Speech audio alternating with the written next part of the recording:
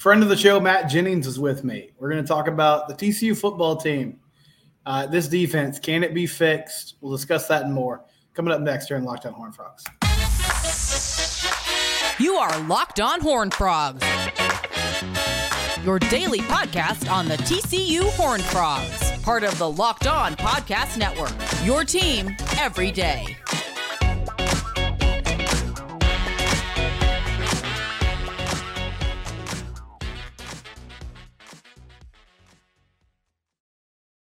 Yep, Locked On Horned Frogs. Subscribe to the YouTube channel. We just surpassed 900 subscribers, which is cool.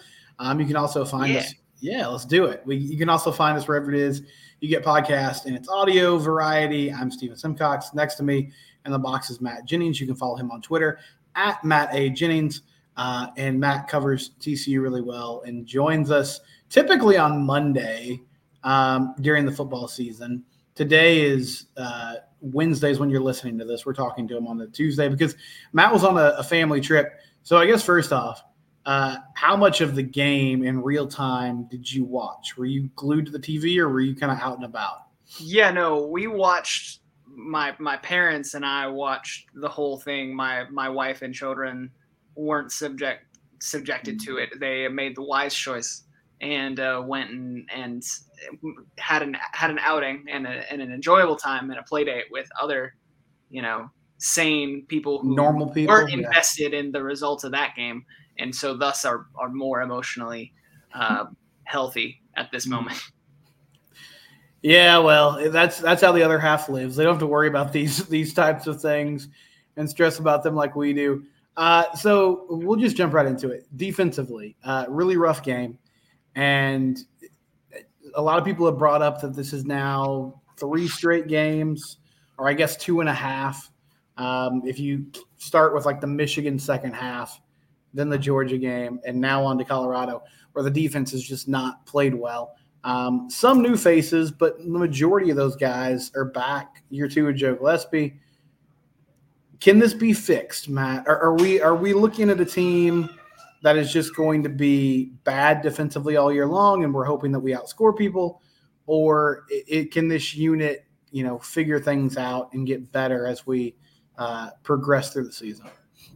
Yeah, I mean, if you want to be mean, you could argue it's 4 games, right? Because they gave up 50 plus to Michigan, as you alluded to, and now that gets redeemed because they played the run so well, and they had a couple pick sixes that were crucial in that game. But then they got diced up by Will Howard and Deuce Vaughn and K-State in the Big 12 title game.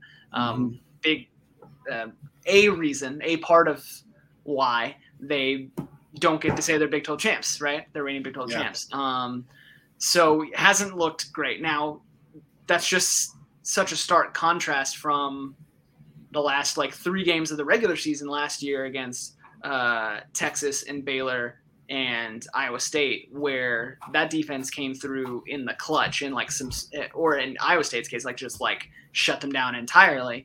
Different team, obviously, but so it is a little jarring. I think the fact that you've seen them do both is somewhat encouraging that you can get it right.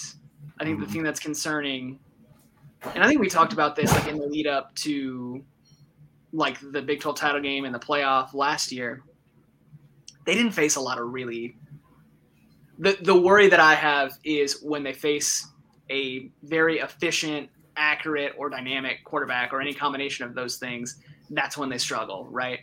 Will Howard was probably the best quarterback passer that they faced in the regular season last year. They weren't really tested. And then once they got to Big 12 title game, then they're playing J.J. McCarthy. Then we can make all the Stetson Bennett jokes we want, but Stetson Bennett was lights out in the national title game. And now you get Shedeur Sanders. That's 4 quarterbacks in a row who just carved you up, right? And so I think that's the concern, is because they're really good at stopping the run, because they commit to it and they fit their gaps well. And other teams that was a big conversation in the Michigan game, was opposing teams don't really know how to block well against that odd front with the safeties and the linebackers coming from weird angles, all that kind of stuff. But then you also have to be able to stop the pass and 4 100-yard receivers. Shadur Sanders' first game at Colorado setting a school passing record. Not what you want. So to your point, can they get it right? Who are the scary quarterbacks that you see on the schedule this year? You think about Quinn Ewers, although you did a pretty good job against him a year ago. We don't know what Preston Stone is at SMU yet, but they're pretty high on him, so we'll see. You got a long time until Dylan Gabriel, but I mean he's a name. And you had a lid on Dylan Gabriel pretty well before he got hurt in the Oklahoma game last year. So you can talk yourself into like, oh, they might not find an opportunity to get exploited again, but it was not encouraging at all. And I think it was a combination of both the play calling and the like effort and execution and like just lack of discipline, lack of like poor tackling. Yeah. Those are things that are just concerning. And they're things that I'm not sure how easy they are to fix. Right. I mean, that the tackling stuff, I think, is fixable. It's just a matter of, concentration and getting guys to the ground and taking better angles and those things.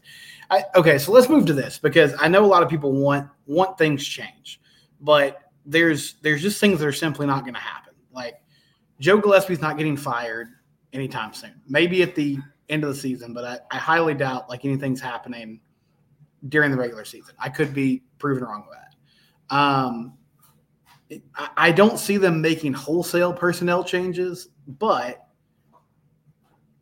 you got some younger athletic guys. We obviously know that teams are targeting these safeties and linebackers, trying to make them make plays in space, trying to make them cover. Could we see more, Shad Banks? Do we see more? I don't know what Marcel Brooks' health status is, so I kind of worry about even mentioning him because I just don't know what that situation is like. But and some of these young safeties, Jamal Johnson, Redon Fontenette, I know these are true freshmen. Biddle, what are your thoughts on their snap counts and if we could see some changes, maybe some tweaks, just from a personnel standpoint soon? Yeah, I think it probably needs to happen at some point. I think let's start at linebacker. Jamoy Hodge and Johnny Hodges were and are key pieces to that defense. Mm-hmm. They're veteran guys. They're great against the run. Hodge in particular is one of your kind of first guy off the bus kind of guys, physical presence, right? Guys can't cover in space. They can't cover in space. Not well. And certainly not, there were plays on Saturday where they're getting asked, Johnny Hodges is lined up, lined up with the center at the beginning of the play, and he's having to keep pace with Dylan Edwards to the flat. Like that's just mean, Mm-hmm. And so whether it's Jonathan Bax who got rave reviews in spring, true freshman, Terrence Cooks, who's a transfer from Texas, who hasn't really gotten to see the field yet because he's been hurt. Shad Banks, fan favorite, right? I think you got to mix things up a little bit personnel wise at that position. If you're gonna ask that position to cover tight ends or cover running backs in space, what you have at that position with the starters that you have. You also need Obi Azor to be on the field and as a former safety, take a lot of that burden. And his first game as a starter at linebacker, I thought acquitted himself fairly well, right? So that's at least one thing that you're like, okay, that's not a loss, right? At safety, I agree. I think same deal. Mark Perry and Millard Bradford are kind of known commodities. You know what they are at this point in their careers. Veteran guys. Mark Perry is a really good guy, really good against the run, good leadership guy. But are you going to ask them to cover slot guys and tight ends in space a lot? Yeah, I don't think that's a great choice. But look at what happened last year with Joe Gillespie. Abe Kamara was your starter for a good chunk of the year before Bud Clark truly took over that position towards the Bud Clark was rotating in, but Abe Kamara was the guy, even though there were breakdowns with him at that position. So I get the sense that Gillespie's probably not, at least based on last year, not itching to make big changes fast. I think he'd like to try and triage it with the guys that he has first, and then bring those younger guys along slowly because the system does take time to learn. Any defensive system does take time to learn. So, I would think we'll probably get into Big 12 play before we see significant changes in snap counts. But Sonny Dykes was saying this week, he's like, hey man, in terms of lineup changes, he's like, I really like what we saw from Rick DeBrew, and I really like what he was open to it. And so I do wonder if he'll kind of lean on Gillespie, hey, let's try some different things here. Yeah. Because to your point, status quo is not working. No, it's not. And then, I mean, scheme wise, I know a lot of people are frustrated with the lack of pressure. To a certain extent, that is a factor of, what they're trying to do and who they're bringing. I don't know, Matt. I feel like you're in year 2 with a lot of these guys in the system. I was surprised. I wasn't surprised that they were kind of vanilla and playing a lot of soft, base stuff early in that game, but they never really changed. And I don't know what the rationale there is. It kind of goes back to the end of last season. I realize that Joe is he seems to be a guy that's very much we want to keep stuff in front of us. We don't want to give up big plays over the top. But if you're constantly giving up just easy completions and teams are moving the ball on you anyway, I'm not sure what the difference is. Again, it's one of those things. I'm not sure how much of a change we will see, but it feels like something has to be shaken up there. Yeah, and to be fair, they had moments, and this goes back to the tackling thing, right? They had moments where it's 3rd and long, and guy catches the ball short of the sticks, and you make the tackle where you first make contact, and it's 4th down, you're forcing a punt, you're getting off the field, and they didn't do that. So the optimist would argue hey, yes, if you clean up the tackling issues, we're having a very different conversation today, because they did do a good job of getting to the ball carrier, making contact. They're just not finishing the play, right?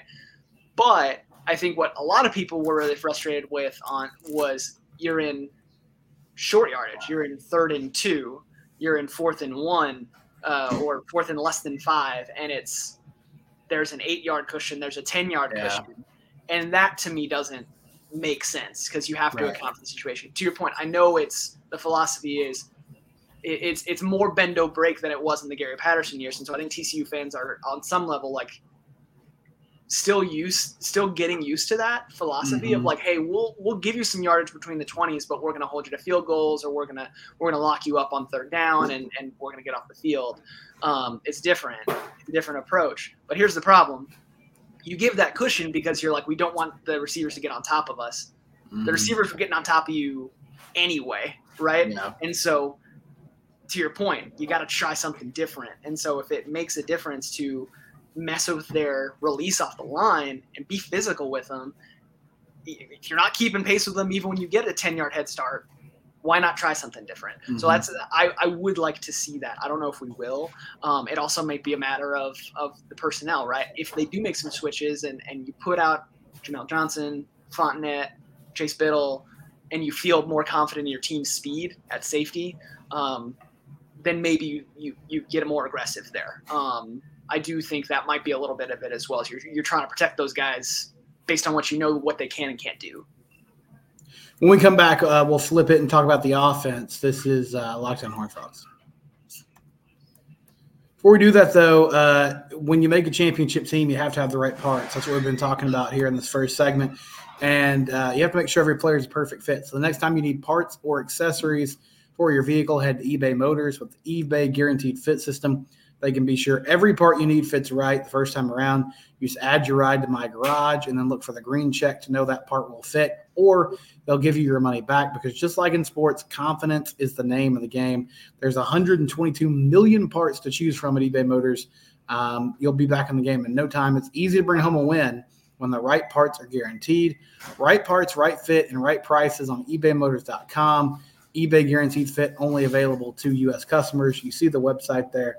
ebaymotors.com. Go there today. Use their Guaranteed Fit system.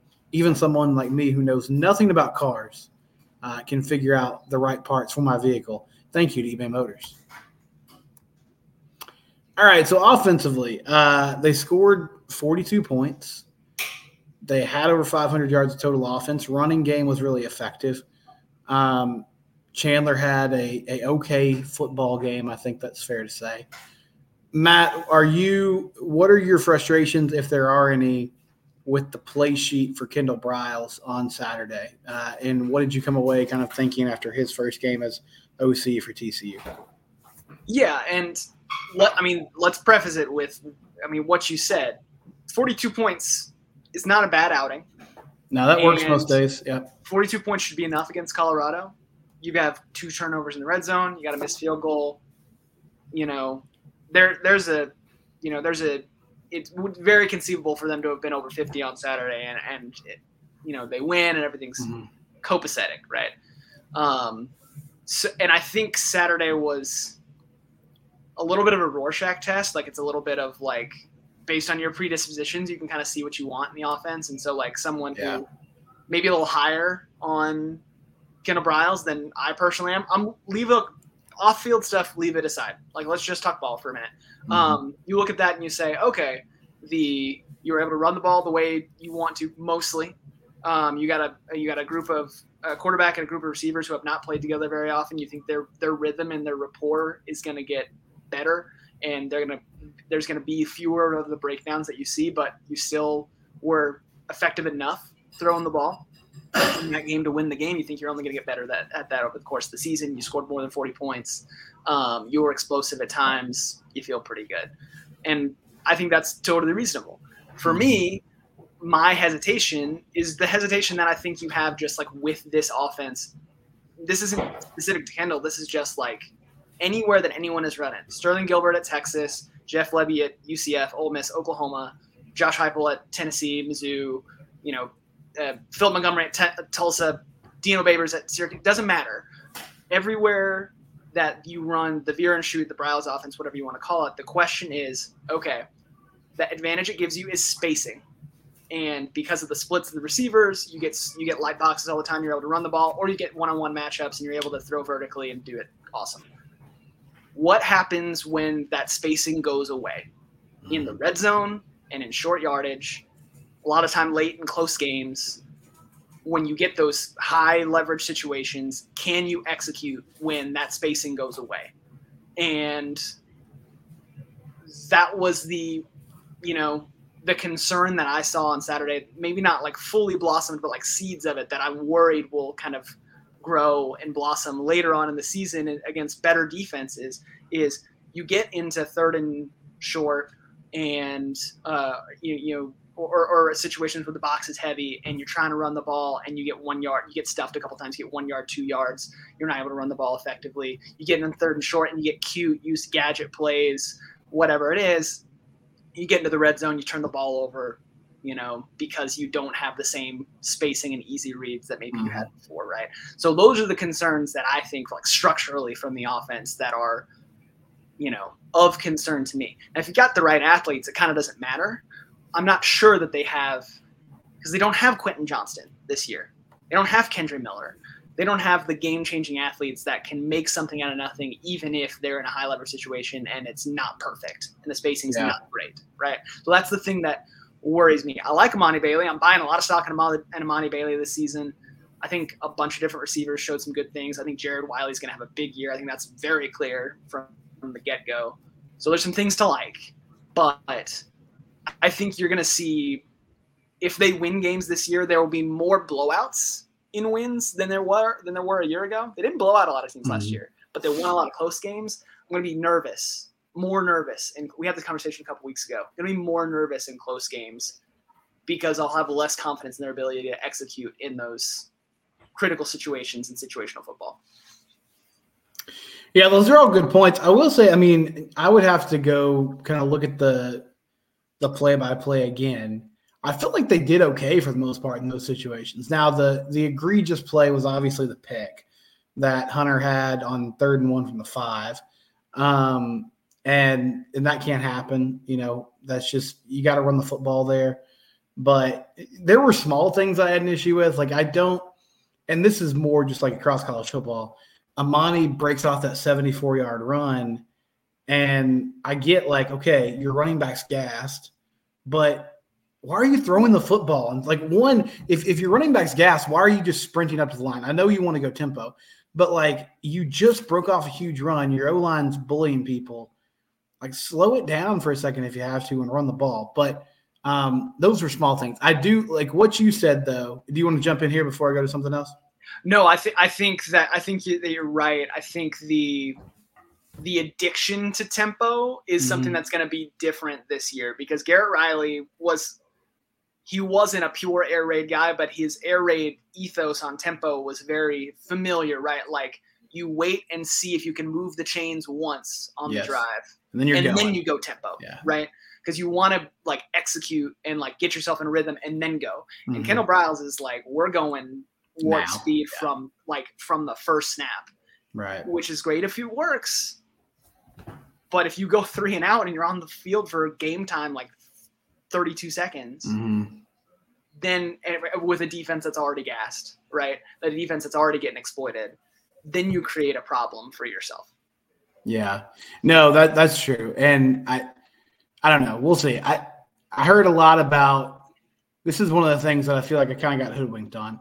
I heard a lot about the tempo of this offense, and they're going fast, but they're going like at a speed that a lot of college offenses do. It wasn't like they were snapping the ball, every 10 seconds like Chip Kelly was back with the Eagles back in the day. Well, and if you're going to go that fast, you got to be able to do it clean. They had a bunch of procedural penalties as well. Like that offensive line they weren't in agreement on what the snap count was when they were going that fast, right? And like then you're just putting yourself behind the chains for no reason. Another thing I feel like I might have been duped on, Jared Wiley was great Saturday. Fantastic game from him. JP Richardson, pretty solid. I had concerns about this wide receiver room before the year, but as the offseason went on, I started to buy into what the coaching staff was selling, and they had a pretty steady diet, especially in fall camp, of saying, like, I think we're actually deeper at that position this year. Okay, like this could end up being a good group. Let's stop that right now. That like Quentin Johnston was a first-round draft pick. Darius Davis and Tay Barber were good players. On NFL rosters. Yes, on NFL rosters. The receivers I saw on Saturday, this is subject to change. That was not anywhere close to the receiving core that they had last year. Now, they might be good athletes, and maybe they put this together. But, I mean, Savion Williams just wasn't super effective. And aside from JP, like it was – Dalen Wright had a nice game, but he only ended up having 2 catches. He made some nice plays, though, had a touchdown catch. And Chandler missed some throws, too. But, again, I think it can work. But let's not sell this idea anymore of this receiving core is somehow better and deeper. I mean, I guess if you just want to go on pure numbers, and I know like Jalen Robinson's the guy that they like that wasn't really showcased. Cordell Russell maybe emerges, but I feel like Matt, like we in the offseason we talk so much about all these guys. Like there's all these dudes that we like, and we just start listing it off. And we're like, this guy could be good. This guy could be great if this person stays healthy.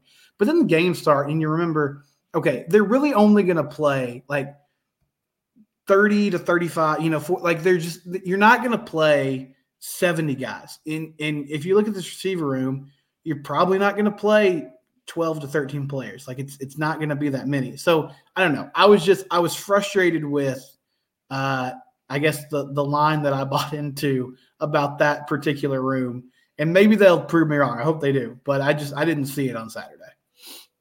I think I'm in agreement with you. And one, you lack a number one guy. Like if your number one guy is actually Jared Wiley, like that's fine. Like teams make that work as like you run the offense through, like, Dalton Kincaid last year for Utah in the NFL, Travis Kelce and everything. Like you can make that work. That's fine.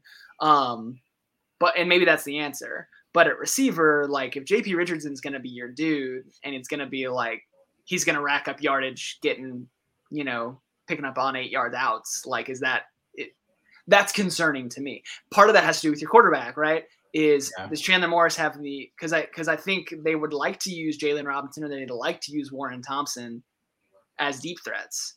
Does Chandler Morris have the arm to pull that off?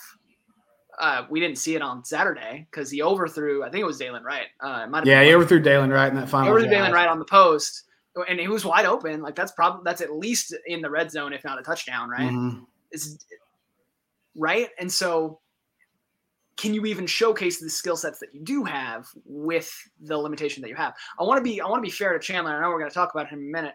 I do think one thing that he did well was, Colorado would blitz on third down a lot on Saturday. They blitzed a lot more on the last drive, and that didn't go as well. But for the majority of the game, when they did blitz, he did a really good job getting the ball out hot. And hitting the guy, and like that, the touchdown of Dalen Wright came on a play like that, and he's great at like the throwing from different angles and platforms thing. So, there are things to like about the way he plays, but there are also limitations to it that might keep you from being able to showcase the skill sets that you talked all offseason that you have in that room. Yeah. So let's get to Chandler. I mean, I thought got to be more efficient, like 50% completion percentage. He's just not going to do it. Have to take care of the football. But overall, I came away encouraged. Now he missed some throws. He made some mistakes. But I think there's a lot there to work with. As you said, though, there are some limitations, and you do wonder as the year goes on. I mean, the teams start to kind of squeeze you in that intermediate passing game and start to force you to try to stretch the field a little bit more. And that's, again, you talk about like this offense. You talk about the veer and shoot. Like that's supposed to be the counterpunch, right? Is if teams have to pick their poison. You either load the box and you got one-on-one matchups and you drop bombs on people, or you leave a light box to try and account for those skill players and you're able to run the ball. But that only works if you're able to throw the ball downfield efficiently. And that means you need the receivers who can do it, who can get the separation, who have the speed and who have the hands to make it work. You need a quarterback who can get it to them accurately, consistently. And I don't know if they have those two things. I don't. I think I think Jalen Robinson could be that guy. I think Warren Thompson could be that guy. And I think, Chandler Morris, when he can make a throw in rhythm, that's great. But so it's just going to look very different than like with Max Duggan or, some other quarterbacks that TCU's had over the years where it's just, you load up and you let a guy go for a jump ball. Like it's going to be more a timing thing rather than it is a we've got a guy who can just go do it like you had with Quentin Johnston, right? When we come back, we'll wrap it up with some questions or comments, or you guys give us some feedback on Twitter today. So we'll talk about that next on Locked On Horned Frogs. All right, final thing for you, Matt. Sent out the bat signal this afternoon. We wanted reaction from the Colorado game. If you just wanted to vent, if you wanted to ask a question, whatever it is. Travis Kennedy said on Twitter, even though the Colorado game felt like SMU in 2021, victory was in reach, but there were missed opportunities, it was actually more like losing to RG3 in 2011. Feels worse than it is. Additionally, we have basically seen the same defense suck and also not suck, but more not suck than suck, which I love that analytics measurement database there of either sucks or not sucks. But, Matt, what do you think of the parallels between this football game and the 2011 game against Baylor where Jason Verrett really, really struggled, but then ended up being like an all-world corner? I told Travis when he tweeted that today, I was like, this is the most optimistic appraisal of the situation that I've seen since Saturday, and I love you for that. I think there's a possibility that's right. One, you're believing that Shadur Sanders, Travis Hunter, and that Colorado offense are of in the same league as that Baylor offense at its peak with RG3 as a Heisman, which is based on what I saw from Travis Hunter on Saturday, it's possible, right? And I like that comp with, I don't think Josh Newton's going to be Jason Verrett, but he is absolutely a guy who's like very confident in himself and works super hard and is super scrappy, and I think could rebound from this well. The question is, will the rest of the defense also rebound? And I think then that comes down to your discipline in terms of your tackling and you're taking angles to the ball, and do you make some personnel tweaks like we talked about earlier? I am open to seeing it, and again, I think they are helped by the fact that they, like Shadur, I'm not declaring this, he is certainly one of the better quarterbacks they will face this year. Travis Hunter is one of the best receivers, if not the best receiver they will face this year. This is a really hard test out of the gate. I'm not sure that they will face a better receiver quarterback combo this year, or if they do, it's going to be of the same level, right? So, it's hard for it to get worse. I will see that. Yeah, I'm going to kind of contradict myself because I was just tough on the receiver. It's only based on one game, but I'm still buying stock in this corner group. I think they have good corners, and I feel like some of those catches that Colorado made on Saturday were just like good coverage. Guys just made good catches on good throws, and I like that assessment. And I hope you're right, Travis. I hope that this is one that they can bounce back from. Our friend Jeff Craig, who works at KTCU, and is just a lovely person. And I always get excited when I see that he's responded to something. He says, losing the turnover battle and time of possession with poor tackling make it difficult to win, but they were still within striking distance late. Let's say they kicked 3 field goals instead of 2 turnovers and won by 6. How would you feel? So, Matt, if they found a way to pull out that game against Colorado, how differently would you feel here on Wednesday going into a new week? Yeah, the problems that I would have with those seeds that I was talking about with the offense, I think would still be, they're probably not quite as bad because it would mean executing the red zone a little bit better. Defensively, the problems are still the problems. And so probably a little bit better, because you got a 1 in the win column instead of in the loss column. I'd still have concerns, but Gary always talked about this. The idea is you learn the most from the losses. You like to have a win where you get tested and you learn something, but you still win. That's the ideal scenario, right? They didn't get that. No, they didn't. I mean, if they would have won, I would still have concerns. I would feel a lot better though. I think if they found a way to pull it out, I could have this. I'm not saying this would be correct, but I could have more easily chalked this up to, okay, just wacky game, a lot of new players, maybe weren't fully prepared, but they still buckled down and got it done, which I'm sure is why coaches get so frustrated about just getting based on that result and that alone, because there's so many things that go into the process of it that don't show up in that final result. But that's just the business. Tommy said a lot of things. Let me see if I can pick one out that I like. I like all of it, but pick one that I think would be good for us. We have to make changes on defense when we play faster teams. Love our linebackers, but we put them in positions, tough positions, but not every running back will run a 4-3. So yeah, that's a good point. And we kind of discussed this earlier, Matt. I don't think it's necessarily a wholesale change. It might be more just like a package or a situational thing. But you can't keep asking these inside linebackers to chase athletic running backs out of the backfield. That's just a tough thing to do. Yeah, agreed. And they've got guys who they can mix and match some pieces and see what they can do to try and make that work. Yeah, I'm very curious to see what changes Gillespie makes, if any, to the lineup, and how soon he makes them. Last year he was very slow to do so, like I said earlier. But I'm high on some of the potential they have there. Also, I mean, we've gone through this whole time. We haven't talked about Marcus Deal or Avion Carter, a couple of freshmen on the defensive line who maybe they get a chance to get out there a little bit.